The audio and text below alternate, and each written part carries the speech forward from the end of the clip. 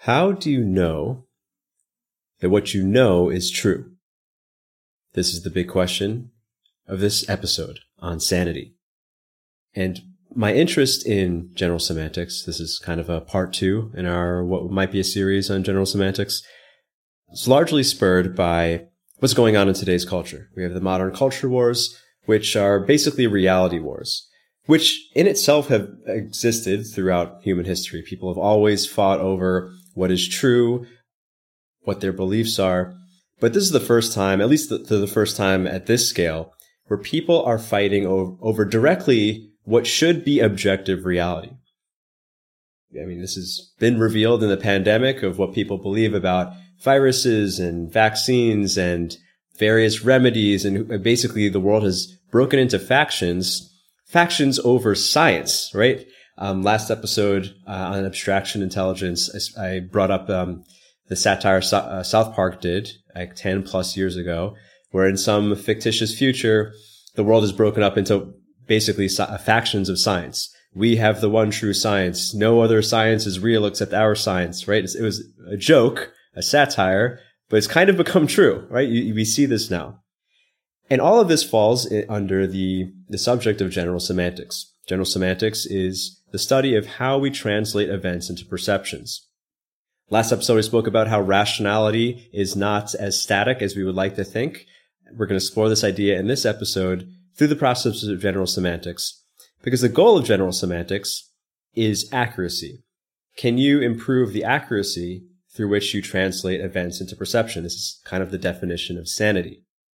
General semantics identifies that humans typically are not very good. We are very rarely fully sane. We're not very good at translating events into accurate perceptions because we are limited by 2 factors.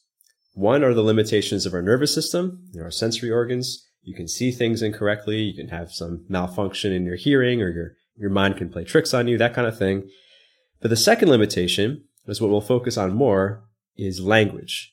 This is our symbol making. This is how we derive meaning from events. General semantics was created in the early 1920s by a mathematician and scholar named Alfred Korzybski. He created, actually, initially it was called human engineering, but that term wasn't so palatable. It actually, you hear the term human engineering, you probably think of something diabolical, which is kind of the opposite of what it's meant to be. Because Korzybski, he first wrote about it in 1921, where the big news of that day, what was fresh on everyone's memory, was the World War. We think of it as the First World War. To them, it was the Great War or the World War, because they didn't know, obviously, what was coming around the corner in just a little over a decade. But basically, Korzybski, along with many other people, looked at the atrocities of World War I, the mass carnage, the millions killed, huge parts of Europe destroyed for no real purpose, and they said that this is insanity. This is insanity. This is crazy. And actually, Korzybski, in his first book on this subject, it was titled The Manhood of Humanity, because his general argument was that because of World War I, humanity as a whole finally was ready to grow up, basically to enter its manhood or adulthood. In his eyes, the childhood of humanity were our primitive ancestors, like our hunter-gatherer ancestors, who didn't really know how to use their sapience like a child. They had just split from the rest of the animal kingdom in becoming conscious. The adolescence of humanity was basically a time of intentional technology up until World War I. And then finally, because humanity basically crashed the car into the tree, it was time for humanity to look at itself and be like, okay, yeah, we need to grow up. So he identified one of the reasons for World War I. One of the underlying reasons was that what allows society to be stable, both society in its structures and relationships, but also how it projects reality for all of us citizens, all of us people, is based on the relationships of the advancement of different parts of society. So meaning like, the level of advancement of government and political thinking and technology and science, but also poetry and art and everything, right? There's a relationship between all of these factors. And if one of these factors grows a lot faster or advances a lot faster than the others, as he identified science tends to do. Science, he actually put this out in numbers, which I won't do here, but he essentially was saying, science advances at a geometric rate, and basically everything else, all the social sciences, grow at an arithmetic rate or incremental rate. So, if something every generation you're adding to and something else you're multiplying by 2, obviously in a couple generations, those numbers are going to be very different. And he was saying when the level of advancement becomes very different, it causes tension in society. It causes tension in people's collective perceptions as well. And the only way to correct the tension between these two greatly different values are basically a violent revolution. Like there has to be something to basically wipe the slate clean and have everything sync up again. So he was pointing to like pretty much every big revolution in history. There was something to this effect. World War I, he said the conditions of World War I were partly started because the tension had grown so high. And just as a small piece of evidence of this, like the powers of World War I didn't really know how to use their newfound weapons other than to just turn the battlefields into giant meat grinders, which is, many historians have identified trench warfare as. So Korzybski had a solution. It was very simply to teach leaders, but also the masses, to think like engineers. This is why he initially called general semantics human engineering, because basically engineering applied to human perception. It's interesting because another mathematician who had strong opinions about society, who we mentioned on this podcast, who also had a Polish name starting with a K, Ted Kaczynski, spoke about him. He's the Unabomber, spoke about his ideas in his essay in the Ultimate Fulfillment and Welcoming Death episode. Kaczynski also identified this about society, about how basically, he was identifying technology and everything else. Technology grows at an exponential rate. This causes strife. But Kaczynski actually had the opposite prescription. Instead of saying, let's all catch up to science, which is what Korzybski said, Kaczynski said, let's bomb ourselves back to the Stone Age because you can never catch up to technology. It's just going to grow and grow and grow and ruin our lives. So that was his solution. Obviously, in this episode, we're going to explore Korzybski's solution. But, I do want to say Korzybski as a person, because, actually using one of the principles of general semantics, you should not separate the speaker from the communication. You always have to be aware of who's speaking and why. Last episode, we briefly spoke about how Freud and his assumptions have basically colored how basically everyone in the Western world thinks about the mind, and maybe in all of the world. So anyway, Korzybski was a hyper-rationalist. He was a technophile. Some of his ideas, his basic values were that one should learn how to overcome human nature, which is not something that I subscribe to. I mean, I think our animal instincts in particular have a lot of value, and we can't actually separate from them. A little bit in Kaczynski's camp on that end. So instead, we're going to apply his ideas to basically how to use the vehicles that we have. Right? We spoke about the dog brain in the dog brain episode. Here we're talking about the human brain, our rational consciousness, how we make meaning out of things, and learning how to use this. Because as I mentioned last episode, we don't typically think about the function of our sense of rationality and how it can be tweaked, just like our emotions can be tweaked. So whereas last episode we focused on abstraction and intelligence, this episode we're focusing on sanity. Sanity is the accuracy in which we model reality. And even though this is part 2 in our semantics inquiry, if you didn't catch last episode, don't worry. I'll make it make sense. But of course, you're welcome to check that out. We're going to speak about the relationship of insanity and creativity. And we're going to speak a little bit about the basis of propaganda. We're going to speak about semantic disturbances, which are basic errors. And I'm not going to go too deep into brainwashing. Actually, I'm just going to talk about basic things about propaganda. I will in the future do a whole episode on brainwashing. But here we're going to talk about like what allows brainwashing to occur. It's all about meaning making. One quick request. If you are listening to this on Spotify, Spotify just added a rating system for podcasts. So it would mean a lot to me if you would drop a rating. And of course, if you know someone who would enjoy this episode or any, please share it. It would mean a lot to me. Right now, you're listening to episode 139, Semantics and Sanity.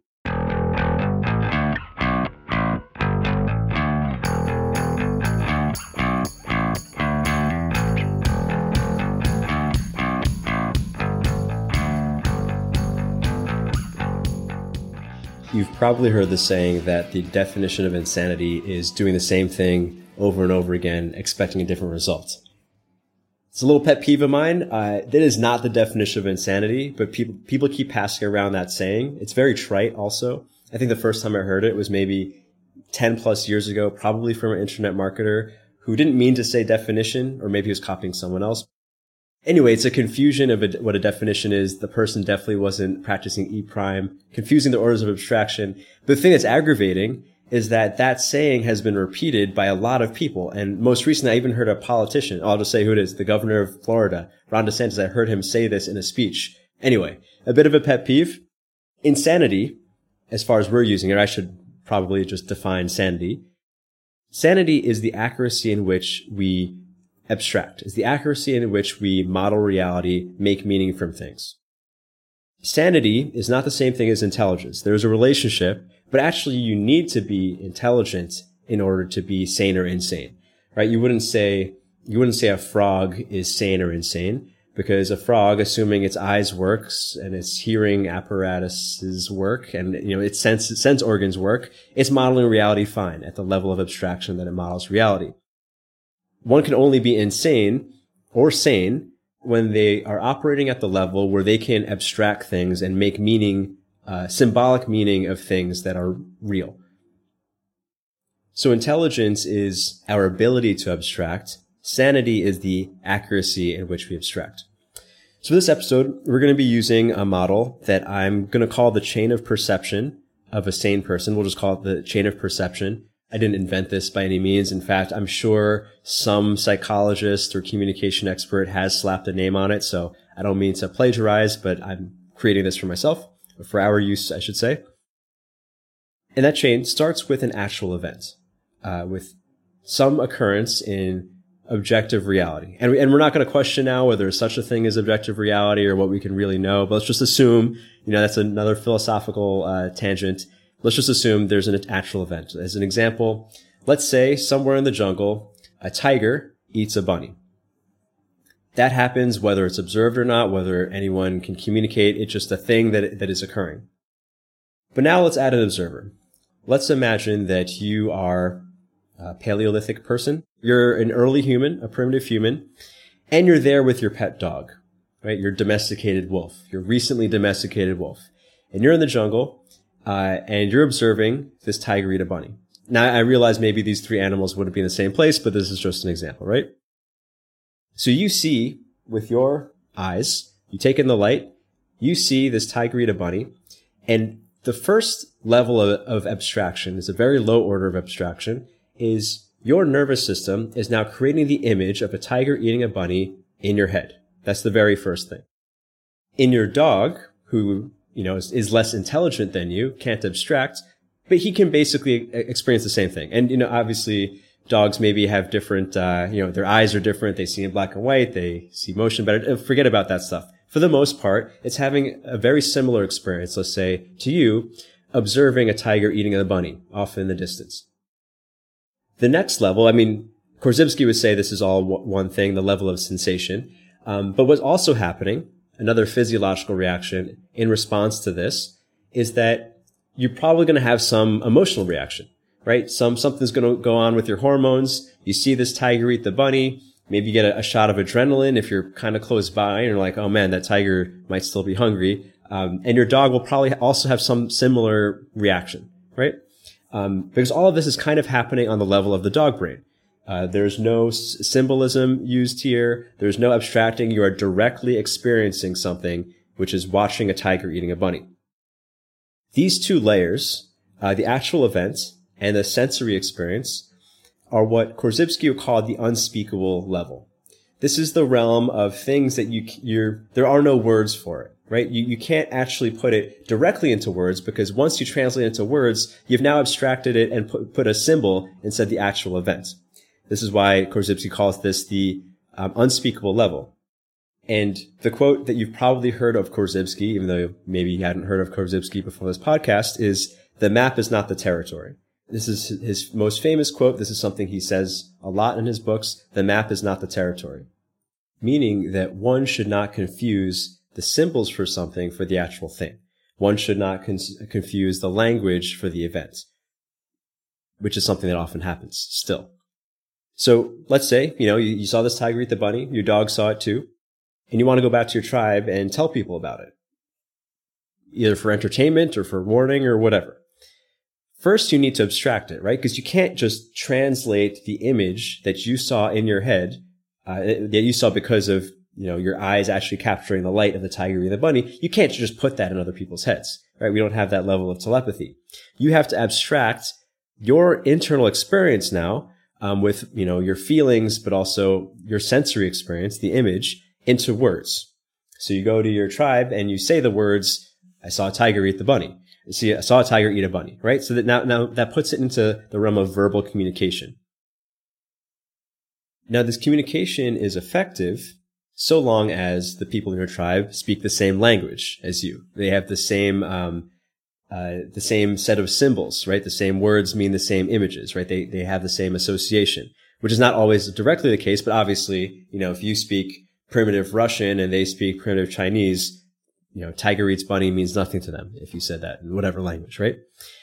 Assuming that they speak the same language, they are now taking the words, these verbal symbols, and they have to de-abstract it now, right? They need to rationally receive the words, which might be them saying, this is some way of receiving the words, recognizing that you said the words tiger eats bunny, and then translate it, de-abstract it into a sensory experience. Now, the quality of your storytelling will determine how close to your experience is their experience, right? They're probably not going to get the perfect high resolution image that you saw. But if you're a really good storyteller, they will get something that may not look the same in their heads, but it'll have the intended effect, right? You might say a tiger ate the bunny, and it might have been a brown bunny, but they'll see a white bunny in their heads. But that's not really what matters, right? Someone who fills in every detail. In this case, if you were to tell us about the behavior of the bunny and describe the bunny and, say that the sun was shining and really paint the scene, all of that in this case would actually be bad storytelling because none of that is useful information. What is useful is perhaps the meaning of the message or the intended effect of the message, which is like, oh shit, we should all be a little bit afraid because there's a tiger nearby, for instance, right? Your quality of storytelling is how much you can convey some version of what you experience so that they experience some effect. But they need to do the work of de-abstracting. This is one of the reasons why reading a book is more taxing than watching a movie. In reading a book, you are getting the abstraction of words, and you need to translate them into the images and experience in your own head. When you're watching a movie, it's a lot closer to observing something in actuality. And so, something just like on storytelling, because I was thinking about this recently. I have a friend, he's actually been on the podcast, Joseph Teskey, on the attachment theory episodes a long time ago. He's a psychologist.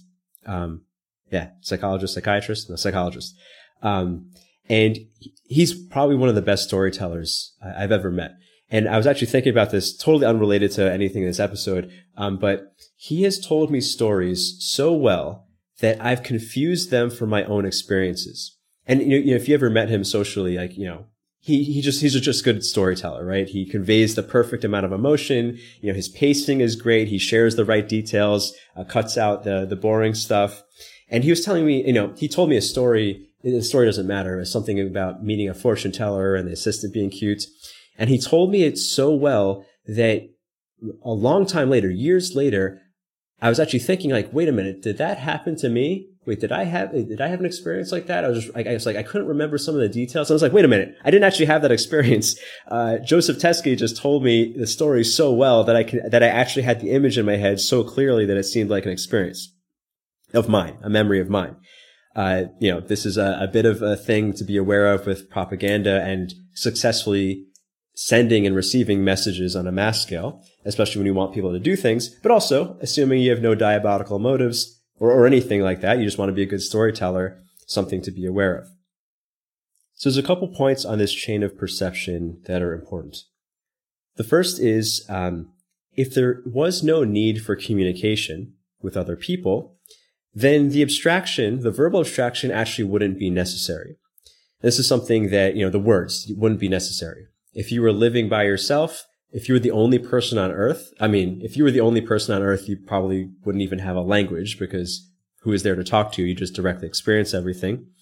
But this is something actually that you hear from people who maybe spent a long time in the wilderness by themselves, or you kind of forget to speak. And you even hear this from people who speak multiple languages, who maybe don't get to speak one of their languages for a while. Like they forget, even if it's their native tongue, it's almost like they forget how to speak it. I mean, they forget the symbols. They forget how to speak.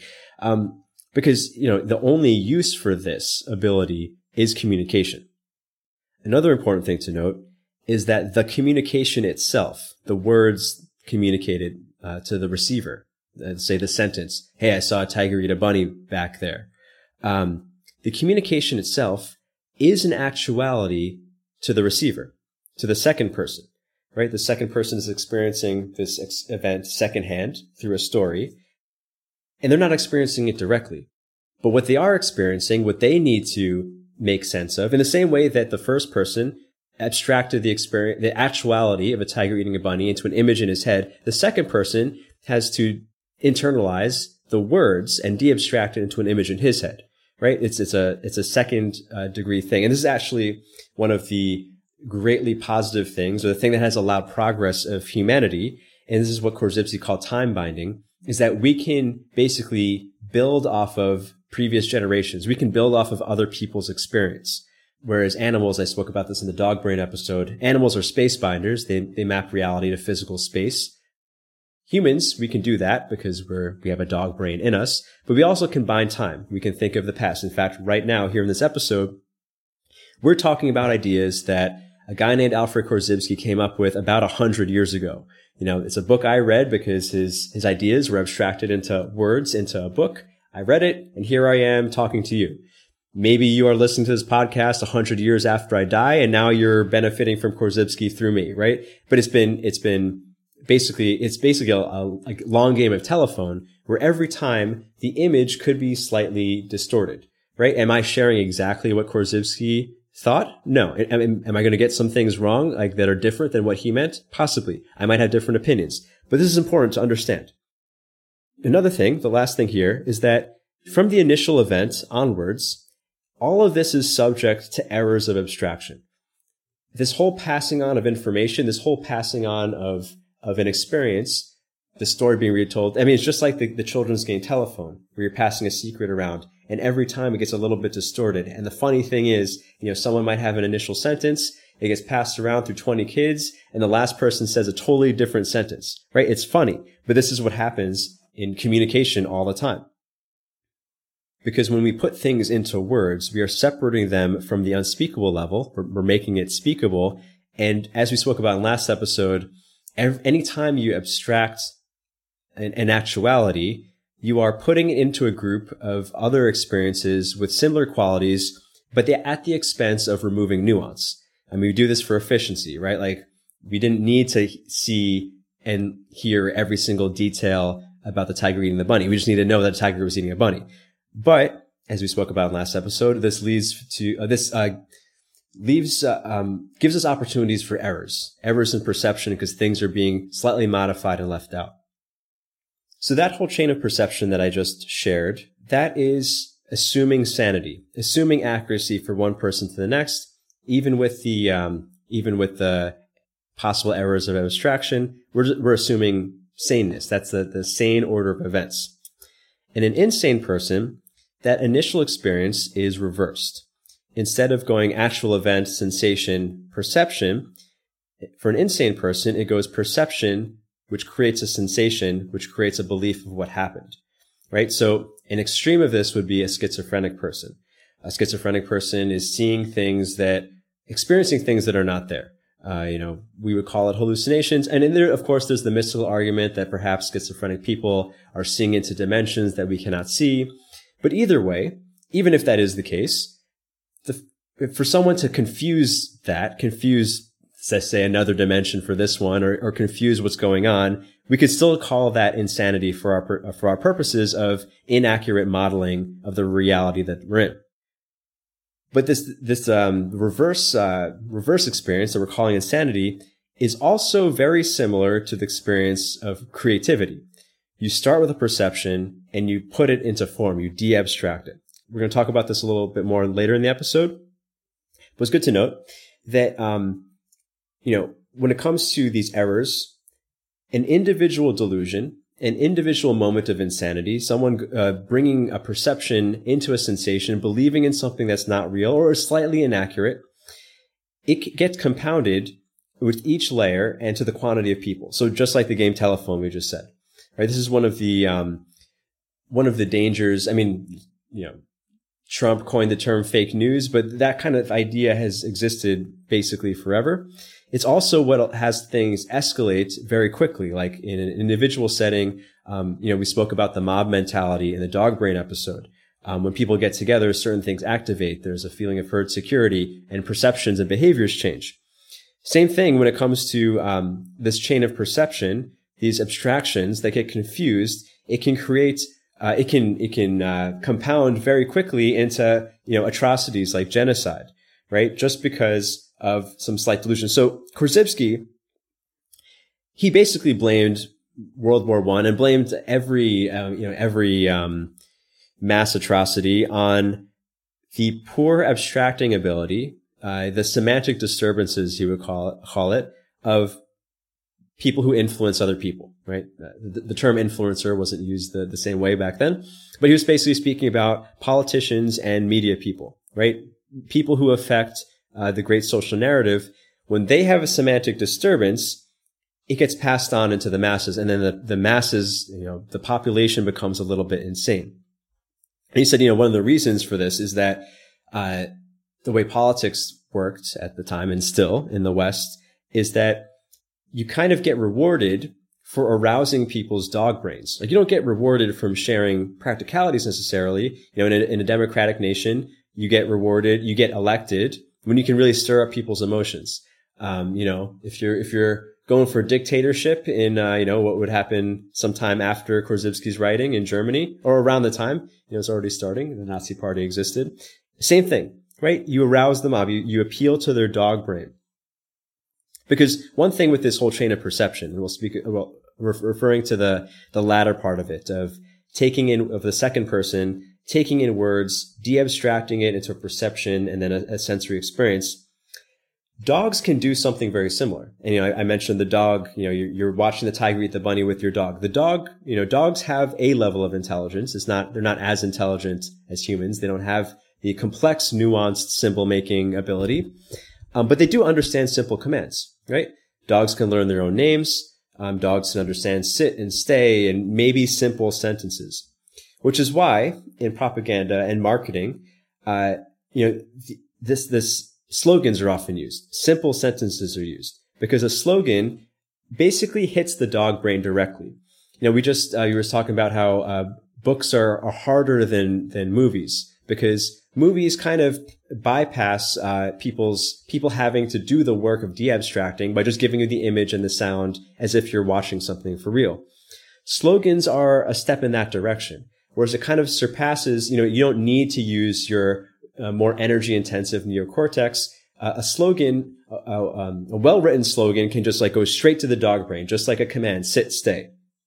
So slogans of our time right now, make America great again. Black Lives Matter. I'm with her. I mean, I don't know what Joe Biden's thing was, if he even had a slogan, but, those kinds of slogans, and I tried to hit both political parties. Remember the Alamo is another one, right? These simple sentences hit right to the emotional response, give us immediate feeling. If it's well crafted, it gets right to something that gives us a sense of meaning, and it totally bypasses our rational brain, right? This is why these things are kind of dangerous. I remember taking some marketing courses some time ago, actually, and pretty much every copywriter will say this, which is you need to write, if you want people to pay attention to something so they buy something from you, you need to write at a third grade level. This has always been a hard thing for me. I would like to think I'm speaking to intelligent people. One of the reasons why I only podcast and I don't share on any other medium. But many marketers have noted that the more complex your wording is, the higher grade level you're speaking at, the more energy it takes for a person to absorb the meaning, and the less likely you'll keep their attention. You want it to make it more like watching a movie than reading a book, which is, just takes more calories.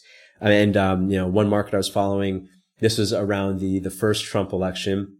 He actually predicted that Trump was going to win because Trump spoke at like a second grade level, whereas like, Hillary spoke at a fourth grade level and Bernie spoke at a fifth grade level or something, right? Like he was just like, I'm pretty sure Trump's going to win just because he's going to get more people to understand his message. So Korzybski's big call to all of the politicians of the day right after World War I was that we need to restructure society, right? We got this big wake up call. We need to restructure society, and politicians need to learn how to think mathematically. They need to think like engineers, because a society run by engineers wouldn't have these inefficiencies. Because right now, you speak, and actually still to this day, 100 years later, the people in power are rewarded for actually being inefficient with their message, inefficient with their thinking, right? They, by speaking dumb to the population than speaking smart, right? Whereas if we had a society of engineers, we would really be able to catch up society to scientific progress, and we wouldn't have this strife. And funny enough, he actually, even though he was, greatly condemning all the agitators that caused the World War, he did say that Germany at the time, this is pre-Nazi Germany, actually modeled something very close to what he thought would be an efficient society. They just didn't have their ethics right, because they were basically operating as a machine. And he was like, this like high productivity, high technological advancements, a lot of efficiency in the society. And he said, if we could actually recreate something like Germany, but with different ethics, the world would be a better place. I don't know what he thought, come the Third Reich, because he was still alive during World War II. And I do wonder what he would think of, say, communist dictatorships that occurred after he died, because like, the CCP, which I've been very critical of, does kind of run like this. They are a true meritocracy where leaders are put in power based on their efficiency, which is what we kind of want a government to be, because they don't have to worry about being elected. They don't have to spend any time inefficiently communicating in terms of progress to get elected. They can just do what works and move things forward. Versus a democracy that basically trades efficiency for what we would hope would be fairness, right? So elections require rhetoric. So, politicians get rewarded for speaking well, not necessarily doing anything. And not only speaking, actually not even speaking well, speaking at a level that less intelligent people can understand. Because most voters have what Korzybski would call inefficient nervous systems. They're not very good at abstracting and de-abstracting, so they don't understand nuance. They need very simple sentences. This was satirized in George Orwell's Animal Farm, which of course is a satire of the development of communist Russia or communist dictatorship.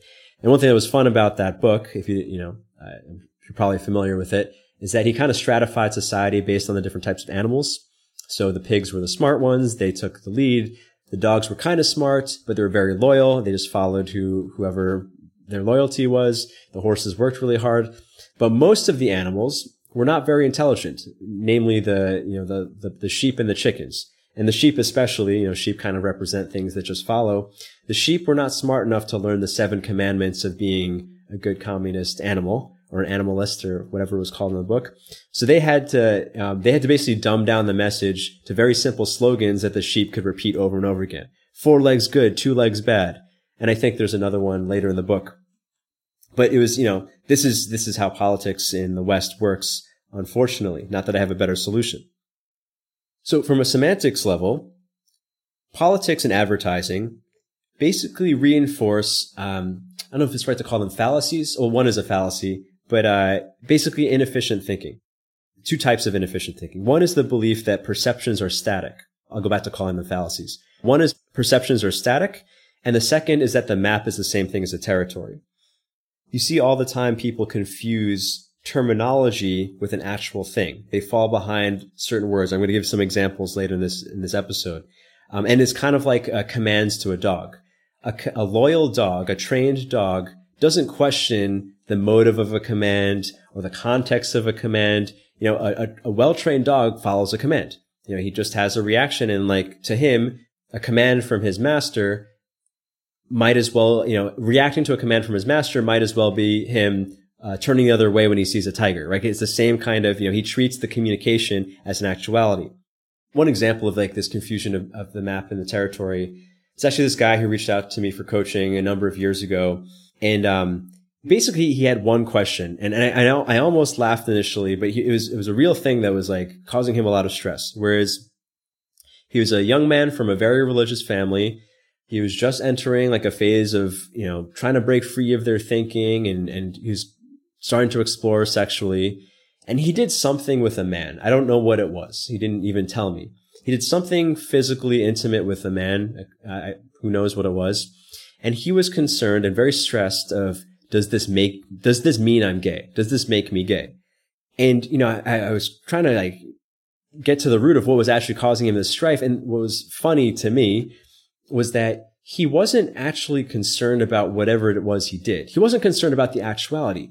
He was concerned about whether or not he fit in this category now of gay. He didn't want to fit in the category. It didn't matter about the actual action, right? I have no idea what he did. Let's just say he kissed a man or something, right? And he wasn't concerned about kissing the man. He wasn't concerned about whether he liked it or not or anything like that. He just wanted to know. And I think I asked him, like, so if you like had sex with 10 guys and that didn't put you in the definition, like the definition of gay, was that you didn't fall into that category, you'd be okay with that? And, I don't remember exactly what he said, but that was basically where he was coming from. He was so concerned about the term and not about the actuality at all. And of course, I don't care what a person does, but, it was silly to me. And I certainly don't want anyone to feel ashamed, certainly about a term. I don't want people to feel ashamed about most actions either, but like over a term that's like so silly. And like the other one, this perceptions are static, also related to the story of identity being one of these abstractions that people assume are one thing. I spoke about this at the end of last episode, where, when people use I am statements or you use the verb to be, there's an implication that whatever comes after that statement, like, Joe is funny or I am smart or I am stupid, there's an assumption that that's a static thing. And of course, with all of these adjectives, nothing's ever static, right? Like, what does it mean to be gay? If you sleep with someone one time of the same sex, or you kiss a guy, and you never do anything again, like, whatever category doesn't matter. It's the actuality. Anyway, I assume you guys are understanding this. Oh, and one thing with the commands for the trained dog is I'm sure you're familiar with Pavlov's experiment. It's where he classically conditioned his dogs to basically salivate to the ringing of a bell, because he gave them food with the ringing of the bell a couple times. That's how classical conditioning works. You associate two stimuli. He took away the food and rang the bell, and the dog salivated. This is a marker of the lack of intelligence of a dog, because a human, even though a human might have an association, right? You might have an association with a memory to a song. A lot of people remember, or a smell maybe. That's not the real thing, right? You can discern. Like a human would be able to discern that, oh, the bell's ringing, but hey, there's no food here. Where an animal can't. However, when it comes to slightly more complex things, mixing up maps and territory, a lot of times people don't correctly discern what's actually going on. They're associating a stimulus with something else. For example, everything read in a news article must be true. I mean, this is one of the things that's part of the culture/reality wars going on, is that people don't know what is true, and people assign other entities to tell them what's true because of something. And this is a key sentence that if you remember nothing else from this episode, please remember this, is that most of what we know, and like we being every single individual person, you, me, the smartest man in the world, the sanest person in the world, most of the things that each of us know is not directly experienced, right? Most of the things, right? If you look at the chain of perception example that I gave, most of the things in our head are actually from other people having experienced things and us taking it and de-abstracting it, right? Think about everything you learned in school, every book you read, everything you learned from a friend who told you something, right? If you think about the things that you yourself learned from direct experience, which I'm sure is some things, right? I'm sure you learned some things in whatever your career is that can only have been learned like from doing it, not from learning about it. You probably picked up some life lessons just being a person in the world directly. But a lot of what we know is based on the experiences of others. And in fact, not even direct experiences of others, but kind of this long telephone game of like other people are experiencing things, passing it on to other people, finally getting to us. And even to this day, and now, like just for example, with the pandemic stuff, both sides of the aisle, let's pick on vaccines for a second, both ends, whether you're pro-vax or anti-vax, and we'll just talk about the extreme ends because they're the loudest, of course. Both sides are using science, using rationality. They're, if you maybe we all know someone who's extreme on one end or the other. I'm sure they could pull up an article with a scientist with an MD saying this, that, or the other, right? In fact, all of us could probably, with a little bit of Googling, although if you're anti-vax, maybe the resources are harder to find. But they're there, there's, Peter McCullough, who's on Rogan. He's saying a lot of convincing things. And maybe, because I'm more on the anti-mandate, at least, maybe I take it in more than someone who's, pro-mandate, pro-vax, whatever. But the point is, how do we know what's true, right? Like we're all using second, third, many times hand information to make up what we believe about the world. This is part, again, of what has allowed human progress. Like we build off of the experiences of others. We build off of the thinking of others. As Newton said, we stand on the shoulders of giants. It's what's allowed progress, right? Every generation does not have to start afresh. We can basically start from where the last generation left off. However, this also leaves us open to fallacies because most of what we know has been basically first digested by someone else. This ability of time binding to learn from others' experience is also what makes us particularly vulnerable to propaganda and brainwashing and whatnot. I was going to pick on flat earthers, right? Because that's something that is very easy. If you're a rationalist, it's very easy to be like, look at those crazy people. But actually, I want to not attack them, even though I do think it is insane, improper modeling. But, for the sake of argument, we're questioning everything here. How do I know? How do I actually know that the world is round, right? My basic position is based on why would every pilot, and forget about the people who control information, but even the people who have to act on this information, like pilots who have to, long distance pilots who have to account for the curvature of the earth, or even snipers who have to also account for the curvature of the earth and rotation of the earth. They would all be in on it too. That to me is silly. But to be fair, I haven't spoken too deeply to a flat earther. If anyone's listening who is a flat earther, please email me. I'm curious to be convinced. But I was thinking, some people are like, how could anyone believe that the earth is flat? Well, it's based on this same idea, right? Most of what we know, in fact, for all of us, even though that believe the earth is round, and we think that's correct, we're not experiencing it directly, right? We're getting it from books. We're getting it from other sources. We're getting it, maybe the most convincing thing are images and whatnot. But even that, it's possible that all of it could be faked, right? I'm not saying it is, but it's all possible. And on the one hand, it's healthy to be open to this because certainly we do receive, false things from time to time. False information, that is. Since we don't directly interact with most of the things, most of what we know isn't gained by direct experience. Most of the things that we need to know isn't from direct experience. We have to choose a surrogate, right? We have to trust in something, whether it's someone, a scientist, where we get our science information, leaders who tell us things, government bodies, the government itself, ideologies, right? It's a natural thing to defer to someone else. It's a natural impulse to defer to some trusted resource that we trust to pass on the information that we should know. Now, some people do this more than others. Obviously, there are very sheepish people who, just nod their head and accept whatever their reference group or their assigned leader tells them. But we all do this, and myself included, right? The things that I've chosen to believe is based on information that I think is true, that I believe are trusted sources, but, someone who thinks similar, who has the same intelligence as me, could also make an argument for the opposite with a lot of these things, pandemic stuff and whatnot. A good friend of mine and I were speaking about this recently, because, he's, in a city where there aren't mask mandates. He was walking around without his mask, and he actually happens to be vaccinated. He was out in a public park, and someone, we're calling her a Karen, but someone came up to him and basically like made some shaming gesture at him that he wasn't wearing a mask in a public park. And of course, he got upset. He thought, like, what is the right response? And then, of course, because he's a smart guy, he kind of started inquiring like why someone like her would even bother doing it, right? There's nothing to be gained by antagonizing her.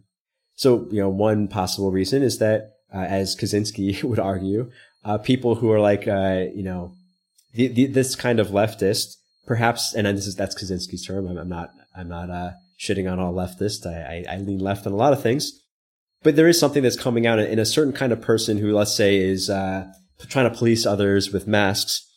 In a sense, it's kind of one explanation, at least, is that it's a power move, right? Such a person maybe doesn't experience a lot of power in their life, a lot of fulfillment, a la Kaczynski. So the best opportunity for power is to basically tell someone what to do in a context where they're not going to get in trouble, right? Because the collective would generally side with her. At least she believes that. Like, she's not going to get in trouble for yelling at someone. There's also the perhaps illusion, I would call it an illusion, maybe she wouldn't, but illusion that you're doing something for public good by yelling at someone to put their mask on. That could be one explanation on like some safety primal level. But also attached to the safety primal level, to bring it up a level of abstraction, if you will, is that it's also to reassert a reality that she's chosen to believe, right? And we were thinking about this, like why does it matter so much, right? It can't possibly be that she's actually worried about getting the virus from someone. Like, we assume she's vaccinated, is in a public park. They weren't standing right next to each other, but she just wanted to like police someone to wear a mask. It couldn't be that she's actually worried about the virus, but it could be that she does feel unsafe in a way because someone walking around without a mask on is evidence that her worldview might not be totally accurate, right? Is an evidence that she might be insane. So she wants to make sure that doesn't exist. This is one of the reasons why people have traveled, huge distances to kill each other over their belief about a man in a sky, right? Because if someone's presenting evidence that's contrary to yours, it's possible evidence of your insanity, and no one wants to feel like their reality is unstable. So people can go to the lengths of wanting to kill others to make sure they silence opposite realities. So because we don't directly experience most things, and therefore we need to choose surrogates that we receive our information from, decide what abstractions to believe. It comes from a necessity, we have to defer to somebody, right? We have to defer to science or news or some sort of source of information. This leaves us ripe to one of a huge semantic disturbance, let's say, which is the us versus them paradigm. I spoke about the error in thinking and how, last episode I spoke about how racism and anti-racism and basically any ism is basically a misuse of our brain power. It's actually a sign of a lack of intelligence. And this is not to take a moral stance of like, oh yeah, anyone who doesn't agree with me is stupid, or anyone who's hateful is also stupid. That's not necessarily the case. There are smart people who are also hateful. But racism and anti-racism is actually an example of poor abstraction, right? A confusion of abstraction. But people are very susceptible to this, right? For the sake of simplicity, it's easy to put things in groups and drop nuance and put things into an us versus them category, because the ultimate poor abstraction, the ultimate vague abstraction are the words good and bad, right? Good and bad mean, in terms of like, if you were speaking in Eam Prime and trying to de-abstract things into like very clear, concrete things, the words good and bad don't mean anything clear. In fact, they're so easy to misinterpret. But it's something that stirs up emotions of putting, drawing a line in the sand of this is good and this is bad, right? Right and wrong are the same thing, right? In reality, there are very few things that are across the board right and wrong, but some primal part of us that wants existence to be a little more simple, wants to put things in the sense of right and wrong. Almost everything is context-based, and some of the best stories, some of the like higher brow stories. I'm thinking of To Kill a Mockingbird, and basically any fictional story that actually humanizes his villains, right? Because it's one thing to like be like, okay, there's a hero and there's a villain who's the ultimate evil and just wants everyone to hurt, right? Like that's kind of a simple story, but that doesn't really exist in reality that much, right? Very often, even the most villainous people, there's something, there are nuances involved in reality, but that can be challenging to a person with sheep level intelligence, someone who's in a sense behaving like cattle because they're not doing their own abstracting. They're taking on someone else's symbols, someone else's beliefs about things. People are very susceptible to this. This good versus bad, this black and white thinking is something that a lot of people revert to, especially when they're either mentally taxed or just afraid. Because it ultimately comes down to security. People have a survival fear. Let's say lower brain power people. I don't want to make it too judgmental, but some people have a survival fear that if their group's model is wrong, then they won't survive, right? Like if, to go back to our hunter-gatherer times, there weren't things like governments or churches. There were individuals, right? A lot of what you believed were kind of deferred to a couple key individuals, maybe some tribal elders, maybe the chief, maybe the matriarch, whatever kind of tribe it was. And you assume that person has the right handle on reality.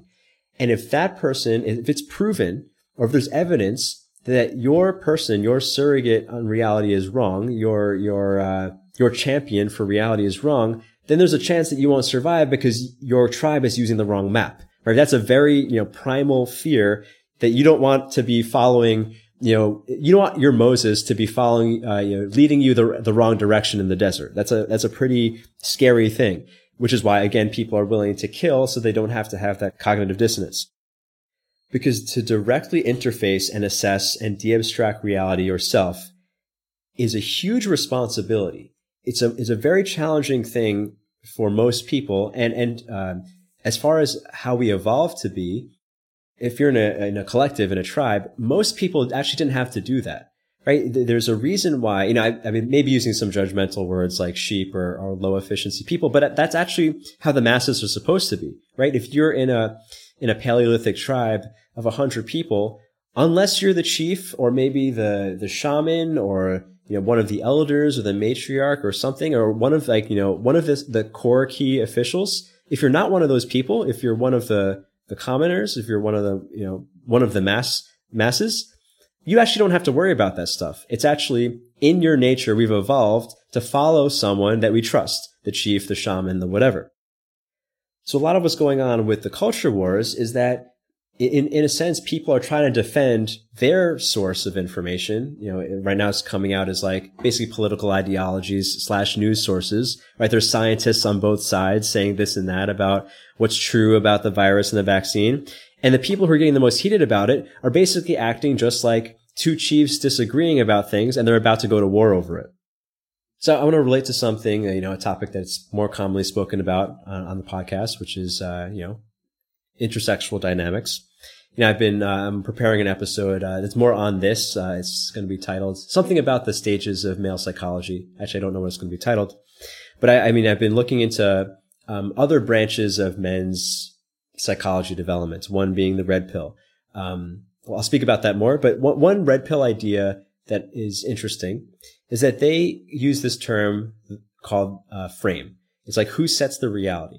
And a lot of red pill advice is that the man needs to set the frame, and a lot of, I'll speak about that more next episode, but it's a good idea.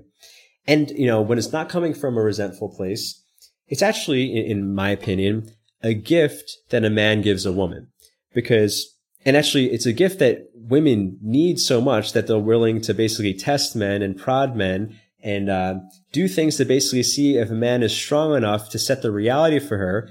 Because when she is pregnant, if she gets pregnant with that man, she definitely will not be able to set the reality for herself. She does not want to have the burden of creating a baby, creating a life inside her body and interfacing with reality. So she wants to find a man who's strong enough to do that for her, which, that might upset a feminist or two, or, just like, as I said in the last episode, when I was speaking about racism as an example, if you find yourself getting triggered by anything, consider that maybe it's a semantic disturbance. And I'm not saying this, to be antagonistic or anyway, I hope you get where I'm coming from. But I was actually speaking about this with a friend. We were speaking about, how a man should be with a woman, and he was speaking about how, why is it that a man has to be the so-called rock for a woman when she's being emotional? Like, why do I need to, I was basically sharing with him how it's, when you're in some sort of conflict or tension point with your partner, with your woman, assuming you're talking to a man, speaking to her logically or trying to convince her or trying to be right is never effective. That never works. The only thing that works is basically seeing to her emotional state first, because that's really what she's asking for. And he came back with, an opinion that I think a lot of guys have because we live in a rationalist society. He said, but isn't that infantilizing her? Isn't that treating her like a child? And I had to think about that for a while. But I would argue that even that sentence, that idea of infantilizing a person, that speaking to someone's emotions before their rational self is infantilizing, that in itself is a semantic disturbance. Because it implies in that sentence that the norm, that this behavior of say, handling someone's emotions first, it is, the reference point for it is how we speak to a child. Like that's where that behavior is normal. Whereas I would argue that is how, everyone should actually speak to each other, or this is how everyone should deal with someone who's deep in their feelings, whether it's a child or a woman or a friend, right? I mean, even in an argument, right? Like trying to fight someone who's angry at you with rationality is never going to work, right? It's almost always is more effective to deal with their emotions. So I think this idea of that this is infantilizing a woman, this idea that a man sets the frame and it's actually a gift for the woman, that's a semantic disturbance. And I ranted about this in other episodes about how, even feminism has bought into certain male oriented values, such that, the idea of being a leader is seen as being better than a mother, which I disagree with. But anyway, from a tactical standpoint, it's just basically the best way to smooth things out is to find common reality. This is perhaps a practical application of a lot of this stuff. And I have a little example. This is I think last year. There's two friends of mine. This is back when I lived in Chiang Mai. Two friends of mine. The three of us hung out a lot. We went to the gym together. We did a lot of things. And these two guys, they basically had a misunderstanding that escalated into like a pretty heated argument to the point of like they just they wanted nothing to do with each other. Now, I tried to mediate, for my selfish reasons that I liked hanging out with the both of them together. So, I tried to, they said I was Switzerlanding. I was being Switzerland of basically trying to mediate. And the way that I mediated, and this is something I learned at One Taste actually, having to mediate, many, very heated disputes between jealous people in the community houses and all that stuff and various misunderstandings. The best way to mediate is not to convince people to be friends, is not to convince people of anything other than to find out where people are not perceiving reality. Actually, to find the common place where people can agree to the same reality. Because when you get two people to agree to the same perceptions of things, very often the conflict kind of resolve themselves. It's very hard to be hostile towards someone when you both agree and assess a situation the same way. So, I mean, between my friends who are fighting essentially, I just asked them very simple questions of like, can we agree to such and such? Can we agree that this maybe wasn't, malicious on his part? Can you agree that maybe this was, and basically, can we agree? To the point that they were both like, okay, we both see the situation the same. And there was no more argument. Like there's no reason to even convince anyone of anything. On the flip side, conflicts escalate, sometimes all the way to war, sometimes all the way to genocide when realities are split. So it's very important to note when we're abstracting, which is what we do every time we speak, I'm doing this right now, we have to notice what the context of things are, because words are symbols and they have denotations, which are direct definitions, and connotations. So something that we see going on in society now is certain people are trying to redefine, basically give new denotations to things. That's kind of like an aggressive way to change reality. But something that we, is more common are the change of connotations or associated meanings with different words. and this is something, I only recognize through Korzybski's work, is that a lot of the errors in people's thinking is, these are my words, but are people kind of trying to play science without using science, right? Something is only science when it goes through the scientific method. That's what defines something as science. The scientific method is a method to make sure that you are not accepting a false positive. That's why you have a hypothesis. You test it. You have a conclusion that proves or disproves the hypothesis, right? It's to make sure that you don't believe in things that are false. And, everything in science is built this way, right? Science, very often, actually most of the words created are in the science world because scientists are discovering new things about, the world in different fields. And when you discover a new thing that has never been named before, it needs a name, right? It needs some sort of term for the sake of efficiency, right? You couldn't advance subatomic physics without the word for electron, like what you can describe, it's kind of like a particle, kind of like a wave. It, has this negative charge, goes around a proton. No, just call it an electron, right? It needs a name, right? And same thing with other abstractions like categorizing, classifying life forms, right? For a biologist, even though, sometimes it's useful for a biologist to just refer to all mammals as mammals. They have certain qualities that are in common. It's easier to classify than listing every single species that falls under that. Same thing with in chemistry, the noble gases. It's there's a bunch of gases that they have, they don't have any free bonds, so they all behave the same way. They're inerts. It's useful to put that in an abstraction and give it a name so that you can refer to all of them for efficiency purposes. The problem is, and all of this is important. The problem is that a lot of people have this same impulse to understand and abstract and label things for the sake of efficiency and understanding the world, but they use it the wrong way. So, for example, postmodernists, and various people, Korzybski didn't attack postmodernists directly. I am a bit, but they're essentially misusing abstraction to falsely understand reality. I'll give a more common example first. For instance, astrology.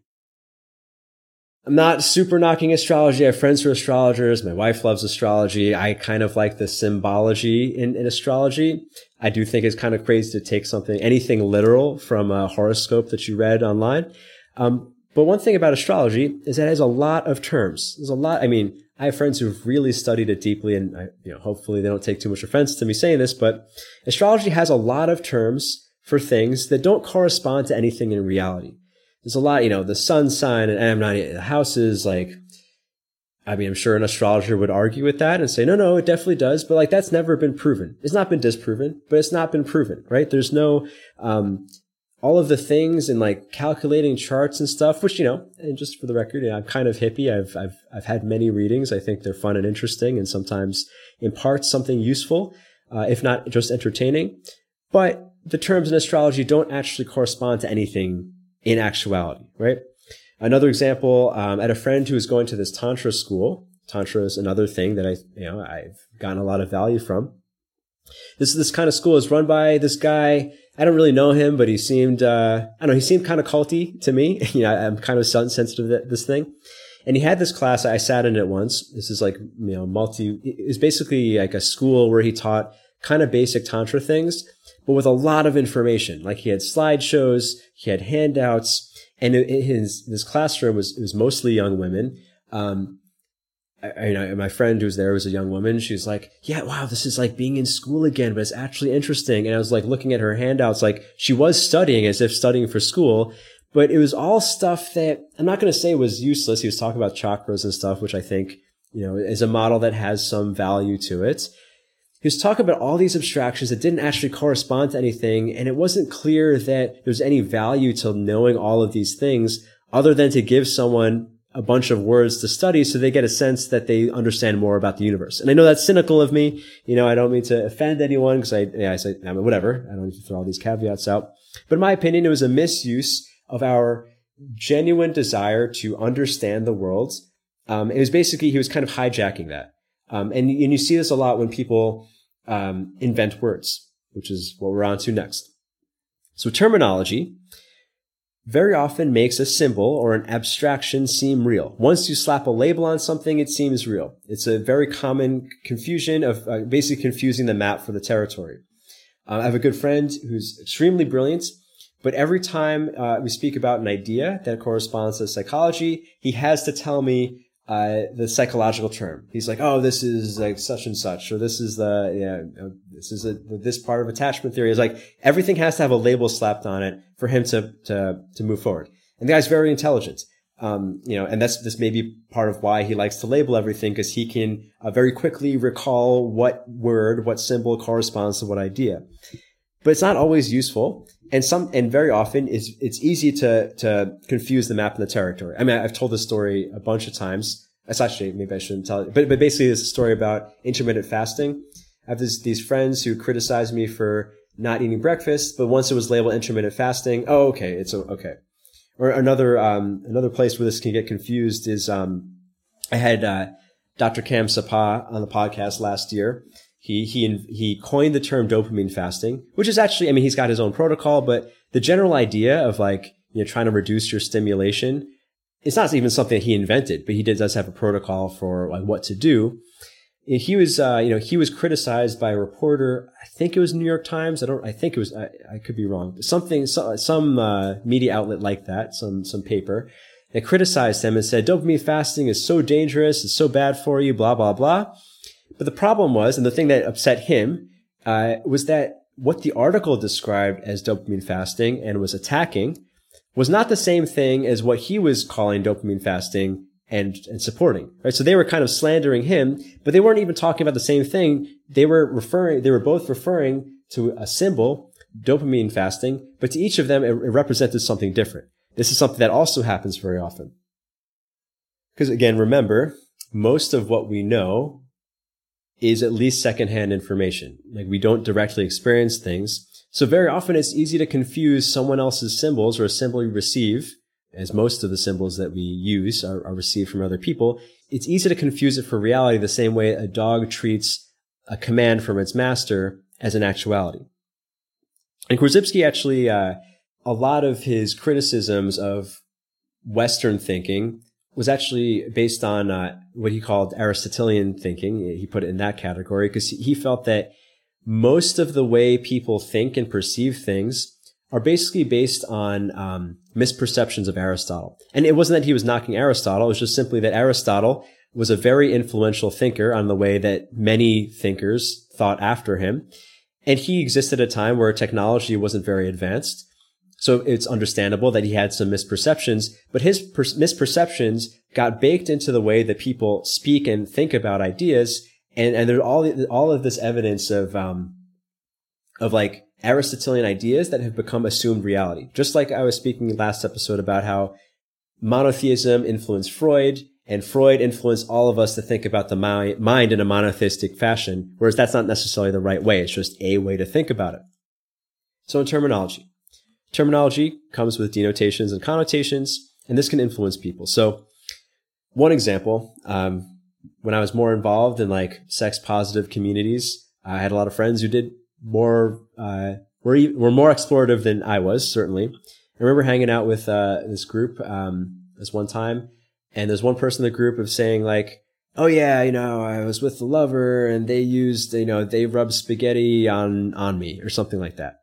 And another girl in the group was like, oh yeah, that has a name. It's called sloshing, right? In the sex positive world, because they're trying to destigmatize everything and take away the shame from everyone's kink, which I'm for the most part a fan of, everything has a term. like this term sloshing stuck in my mind because I was like, man, they made a term even for being jerked off with spaghetti that has its own term. That's kind of crazy. But the purpose of that is to reduce shame. And I'm okay, fine. That's a thing, right? And basically all, there's a lot of terminology that has specifically been created. One for abstractional efficiency, right? To be able to refer to a concept quickly, but also it kind of normalizes it, right? One that we use here on the podcast often is Robert Glover's nice guy syndrome. We could describe a bunch of beta-ish, people-pleasing, collectivist, weak man behaviors, or I could just call it nice guy syndrome, and most people nowadays know what that means, right? It's efficient. It also takes away some of the shame of like, instead of being like, oh, I'm a weak person, you can think like, oh, I have nice guy syndrome and I can cure myself of it, right? So there's a lot of use of that. There's other things like, I like the word MILF. Before American Pie coined this term of mom I'd like to F, I'm sure there's a lot of young men who are attracted to older women, but before you would have to say like, oh yeah, I'm into older women. I'm into women my mom's age. That's weird. But once American Pie introduced the word MILF into the English speaking lexicon, destigmatized it. And if you go to any porn site, that's one of the main categories now, right? But there's another one. This is another one that came across my radar recently. A friend forwarded me this, it was by some super liberal professor in America, one of these like kind of over the top things. And they were trying to change the word pedophile to what is called MAPS, a minor attracted person. And when I first saw this video, I got pretty upset. I was like, what, like someone is trying to destigmatize pedophilia? Like that's not a thing. I mean, that should be stigmatized like that. Because when I hear the word pedophile or when I think of that, I think of some heinous acts or whatever, right? But then I had to consider for a second that the word pedophile is also an abstraction. And I know we're getting into taboo territory again. Please bear with me. I hope nothing I say right now gets taken out of context, and this is for the sake of inquiry, right? So I have to consider the word pedophile of like, well, as an abstraction, it refers to a lot of things. It refers to an 18-year-old who in some states, it refers to an 18-year-old who sleeps with his 16-year-old girlfriend. I don't know if this still happens, but I know this has happened in my lifetime in certain states where someone in that situation could get charged with statutory rape if convicted, which I'm sure has happened at some point. Could go to jail and could be labeled a sex offender the rest of their life, right? For what most of us would consider like, oh yeah, I mean, they were probably together when they were both minors. Like, what's the big deal, right? That could fall under the category of pedophile, right? And then I thought of another example. I have a friend. He's a little bit older than me. Actually, he's maybe 10 or so years older than me, married with kids, basically heterosexual as far as I know. He grew up in the Caribbean. When he was a kid, 7, 8, 9 years old, he had a young male, it was basically his caretaker, babysitter, who he cared about a lot, right? It was kind of like his big brother. He did a lot of things, positively influential person in his life, according to him. They also had somewhat of a sexual relationship. I didn't ask him exactly what, but this is something he shared with me. It's like they did some things. And I remember when he first told me this, I had the reaction that I think most people would have of like, oh, like what are you how did that affect you? Are you traumatized? That's at least the thought that had popped into my head. And before I could even ask, he was like, but you know what? Like, I feel okay about it. Like, I'm not traumatized. I cared about the guy. Whatever we did, I feel either neutral about, or honestly, maybe I kind of enjoyed. So I don't feel anything bad about it at all. Right? This idea that, he's telling me this in the context of he had shared this with therapists before, and the therapists were trying to convince him that he was traumatized. In fact, one of the arguments against what he said that someone might come up with is like, oh, you actually, you have Stockholm syndrome, you're something like that. It's a coping mechanism, but you actually were traumatized. Who's to say what, right? But I bring this, obviously it's a taboo example, but I bring this up just to ask the question, if the results of this act, whatever thing that this babysitter and kid did, 40 years later, this man has grown up, everything seems fine in his life, he's married, he has kids, and he doesn't feel anything bad about the experience, should that young man, should the man from his past be condemned? It's just a question. I don't know. Some people might say, well, yes, no matter what, the guy, he doesn't know what he's talking about. It's a thing that shouldn't happen, blah, blah, blah. Of course, there are people who, like the MAPS professor, who is pushing the minor attracted persons term, might argue the opposite. It's like, oh, well, it was consensual, blah, blah, blah. Okay. In both cases, whoever's arguing for an absolutely this way or the other way kind of has to fall back on an abstraction, kind of has to fall back on a general principle of like, okay, it was consensual, therefore it's okay. Or, a minor can never really think for themselves and therefore it's not okay. Right? You kind of have to refer to something outside of the experience to determine how to judge the experience. And this is kind of how our legal system works, right? Our legal system, it doesn't, on some degree it occurs on a case-by-case basis, but you also have to refer to laws, right? Our modern legal system has some elements of, let's say, King Solomon's court, where there's like one wise man that everyone trusts, and when he says the baby shall be cut in half, and whatever the result is, like, oh, wise King Solomon, we all trust him, whatever he says goes. We have a little bit of that in the modern court system, but of course, that is one, very inefficient, and two, too subjective. It puts too much power into one man's hands, so that's not something. That couldn't work in a large society such as a nation. And of course, we have trials, so there is somewhat of a case-by-case basis of things. But for the most part, when making decisions, there's always a reference to some abstraction, which is what we know as laws. And our legal system is basically set up to be reactive. Something happens, and then a law has to be made. Something new happens that's never happened before, and a law has to be made. In fact, the way the American justice system works is that you typically refer to past cases. When you're dealing with something that has happened before, you basically refer to an old judge's decision of like, okay, this is what some other judge in some other court ruled, or this is what a jury, or this is something that happened, and that is evidence for what the law should be, right? There's an abstraction. Whereas if we talk about this example with my friend and his childhood babysitter, okay, I know it's maybe uncomfortable to think about for some, but like if we really examine it, we can't, in my opinion at least, to really be ethical, we can't just put it in a category of, okay, this is bad because of this, or this is good because of this. We kind of have to examine it in itself, right?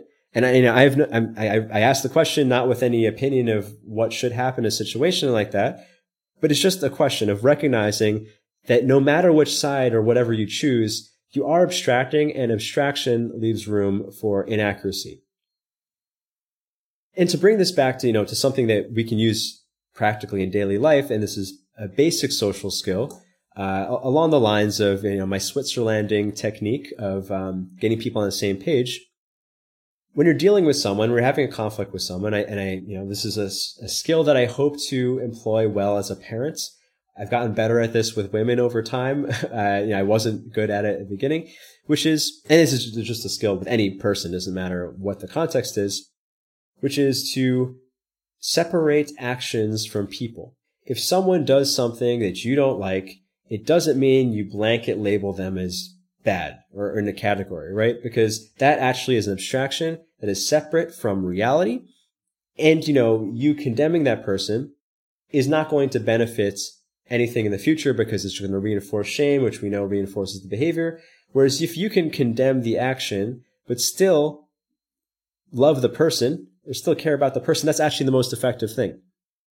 Some of the best reconciliatory techniques that are done in various intentional communities that I'm aware of. And it's actually seen in Shantaram, my favorite novel, where there's basically a scene where guy gets drunk, beats his wife. He does something pretty terrible. The guys in the village, basically fuck him up for it, right? They force him to drink and they beat the shit out of him, right? Justice. But that's not where it ends.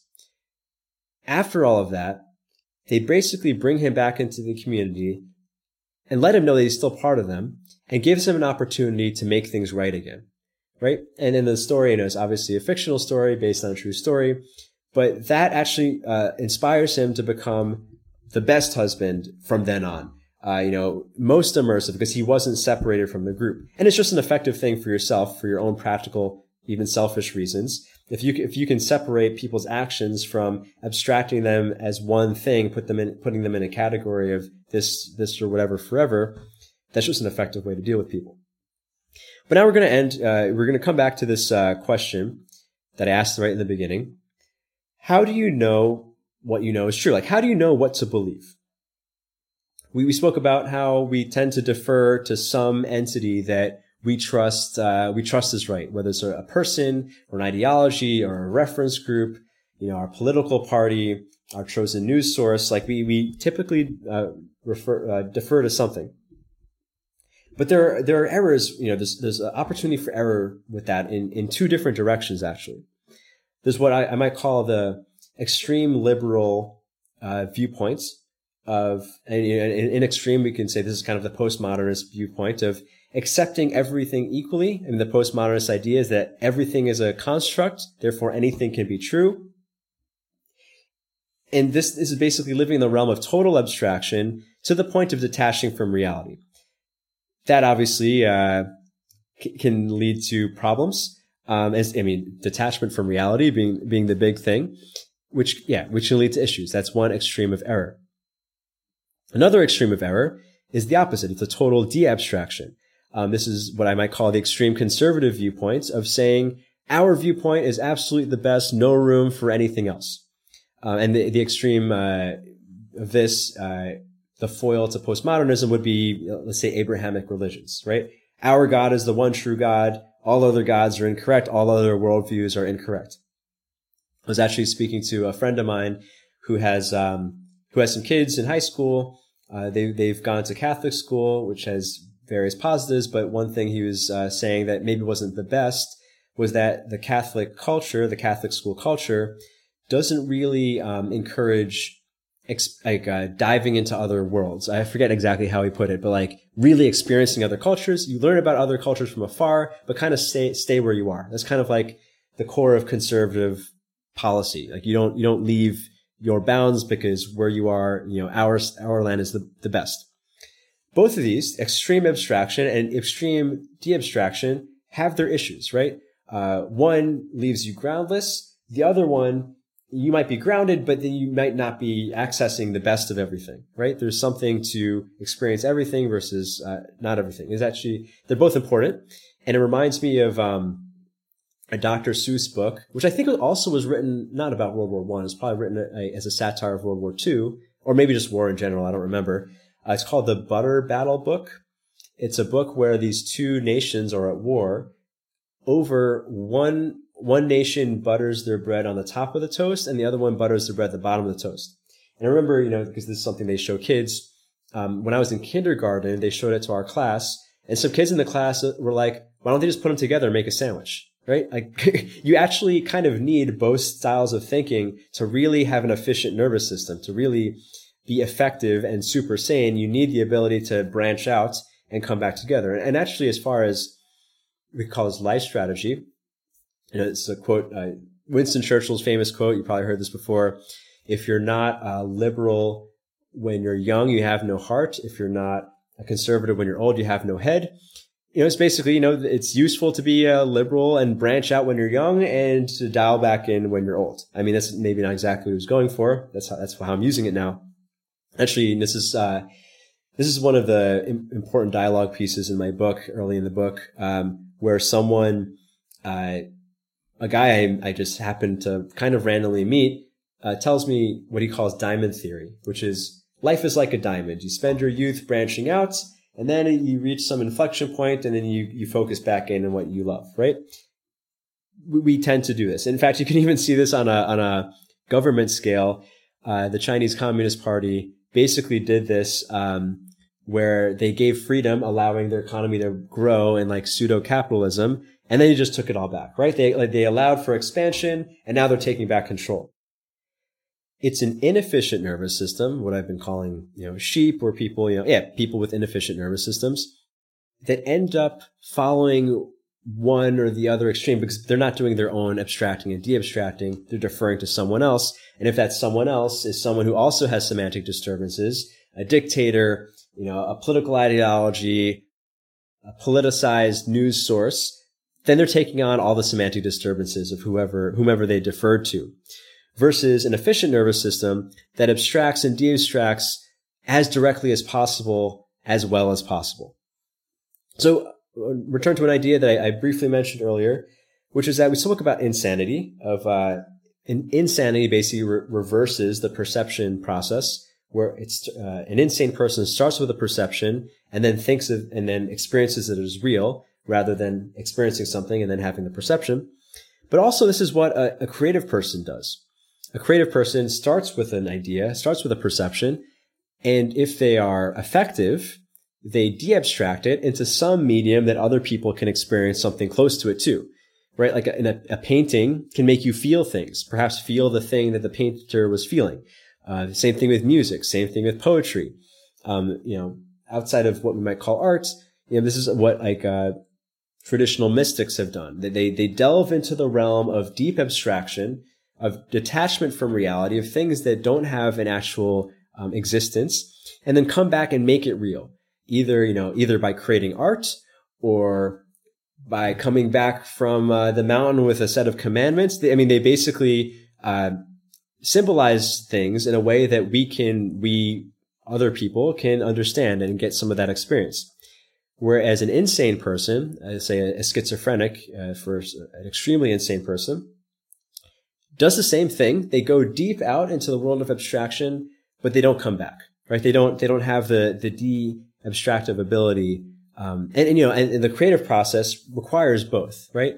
And I've experienced this as a writer. Sometimes even like when I get high and I think of podcast ideas, I go really far out and I think of these things like, wow, this is wow. I'm just like blowing my own mind with the things that are happening, but I can't seem to bring it back down to earth. I've tried recording a few podcasts. Last year, I don't really smoke hardly anymore, but last year I had some podcast ideas that I was so excited about, but I could not put it into words that made sense. And I actually had to delete them because I was lacking in the de-abstracting ability. So this returning to reality is really critical. One last little story. I have a friend who, acquaintance friend, that I used to speak to. I coached him a little bit a long time ago, and he was a guy who was really challenged by his fears. Right? He had fear of women, he had a fear of progressing in career, even getting a job. Sometimes, lots of fear. Right? I met him at a workshop. He had been seeking help and whatnot. I kind of lost touch with him for a few years, and then one day I got a message from him. We ended up chatting, and he was telling me that he was certain that men in suits were following him. And at first, I laughed. I thought he was joking, but he's like, no, this is serious. And he got kind of upset that I laughed at it. I was like, oh shit, like he actually believes this. And actually, I don't know what his mental health background is. I know he was smoking a lot of weed, which is known to cause schizophrenic incidences. So maybe this is also what happened. But also in my interpretation, because what he was saying was these men in suits, and it's kind of like straight out of The Beautiful Mind, but these men in suits would always appear when he was about to do something that was in the direction of his goals. Like anytime he was about to talk to a girl he was attracted to, men in suits would show up and he would get scared and go away. Or anytime he was about to go apply for a job, men in suits would show up, right? Or he was to do anything that was good for him. Go to the gym, men in suits would show up. And, at first, I was like so shocked that I did what you're definitely not supposed to do when you're speaking to someone who's dealing with this kind of delusion or even a hallucination. I said, like, oh man, you're crazy. There's no men in suits. It's not what you're supposed to say, because that's just, you're invalidating his reality, and he's going to see you as part of the people conspiring against him, right? So the second time we spoke, tried to correct myself. And I don't know if this is the best way to deal with someone dealing with this kind of thing, but this is what I did. I think it was more useful. Where I said, all right, sorry for calling you crazy. Okay, all right, men in suits are following you. So I validated his reality. And I said, like, dude, you can't let these men in suits, fuck up your life. You can't let them, you got to show them who's boss. Like, you're stronger than, you should, next time you're out in public and you see these men in suits about to interrupt what you're about to doing, you should go up to them and confront them. Like, don't worry. You're in public. You're going to be safe. They're not going to attack you, but you should go up to one and say, I know you've been following me. Stop following me. I'm going to do what I want. Right? I hadn't heard him say anything about it since, right? I actually don't really know what happened since, but I think, and I hope, I guess this is what happened, is that because I went along with his reality and he was encouraged then to confront this fiction he created, it probably took away the fiction. I actually didn't want to ask him about it because I didn't want to, egg him on into creating a new fiction. But yeah, anyway, returning to sanity. So last idea here, I know this is a longer episode, bring us back to Korzybski on how to return to sanity. So Korzybski had a lot of specific criticisms of language and the problems with language due to Aristotelian influence. But there is a language that doesn't have any errors, and that is mathematics. Probably heard from a school math teacher that math is the universal language. Math is a language in that there are symbols that represent ideas, represent abstractions, that have some sort of correspondence to the real world, and it has to be of 100% accuracy. There's nothing in math, nothing would persist in math if it was inaccurate. Math has to model reality accurately, otherwise it would be useless. It's not like French, that even if there's some terms that don't correspond with reality, there's other value to French, right? Or any spoken language. You communicate with it. There's, poetry, blah, blah, blah, right? But math, you don't do that with math. Math is just for modeling reality. If the Pythagorean theorem didn't work all the time, if it was subject to the feeling of the mathematician or the context or the culture or the weather, it wouldn't be useful to carpenters, right? It would be thrown out, right? All the theorems in math make sense. All the formulas are used because they're always true. And they always refer to pure abstractions, right? Like the formula for the diameter of a circle, the formula for the circumference of a circle, pi times diameter. All of those things don't correspond to anything real, right? The circle, not all of the things. I should say the circle specifically, when you're calculating the circumference of a circle, there is no such thing in reality as a pure circle. Because on the paper, in the calculations, when it's in mathematics, the circle has no thickness, right? That does not exist in reality. So like when a carpenter, say, is measuring a circle, or measuring the circumference or calculating the circumference, he has to decide, it can't be like the circle of, let's say, a wooden ring. It has to be the inside edge or the outside edge, right? It has to be something, because the actual circle is a pure abstraction. It does not exist in itself. And because it's a pure abstraction, people don't typically make abstraction errors that they do with verbal language as they do in math. One thing in math that makes math effective is, let's say when you're doing a logical proof, there are a set of givens, right? That's usually how, if you took logic in high school, this is how it starts. Another way to state givens, they're basically working assumptions. It's not that these things are necessarily absolutely true, because in math you're speaking about abstractions anyway. It's that these are things that we're going to assume are true for the sake of the given problem, for the sake of the given calculation. Which brings us back to this idea of how do you know what's true? How do you know what to believe? If most of the things that we know are not directly experienced. You have to defer to some other entity, and you don't know if that entity is true. You can take on you take the postmodernist strategy of accepting everything and recognizing that everything is a construct, or believing everything is a construct, and total abstraction. You could go the other direction of religious thinking, of total de-abstraction, what we believe is the absolute truth, but somewhere in between. How do you basically deal with reality when you don't actually know whether what you think you know is true?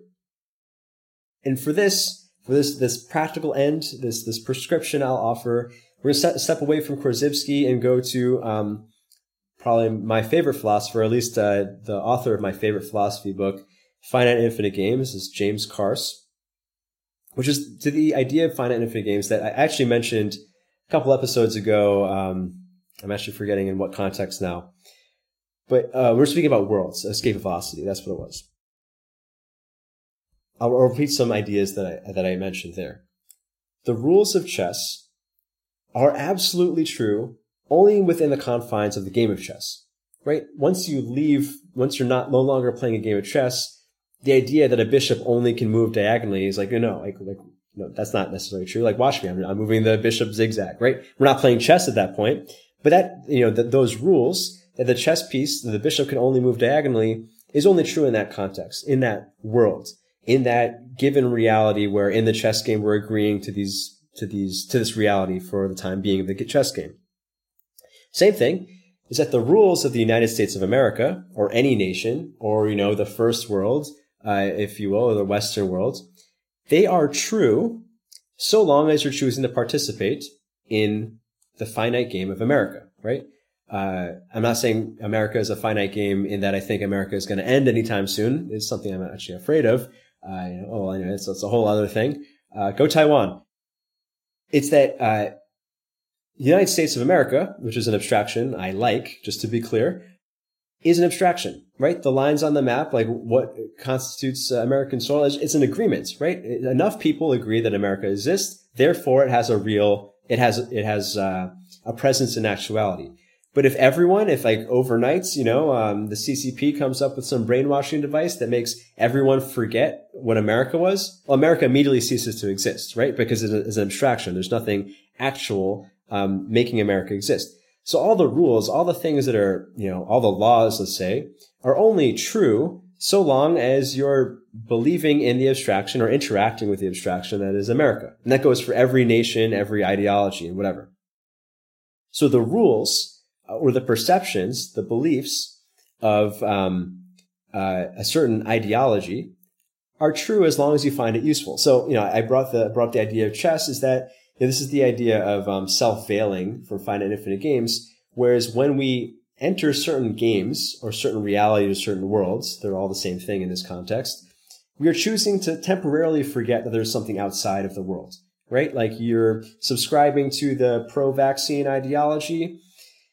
For you to constantly going back and forth, of what's true, maybe for you, and I don't think this is not what I would agree with, but maybe for you, maybe for someone, it's too many calories burned.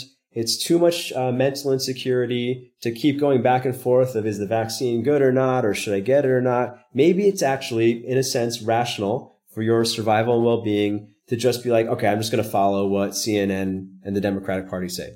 And I'm trying to say this without judgment, because maybe this is the right thing for some people.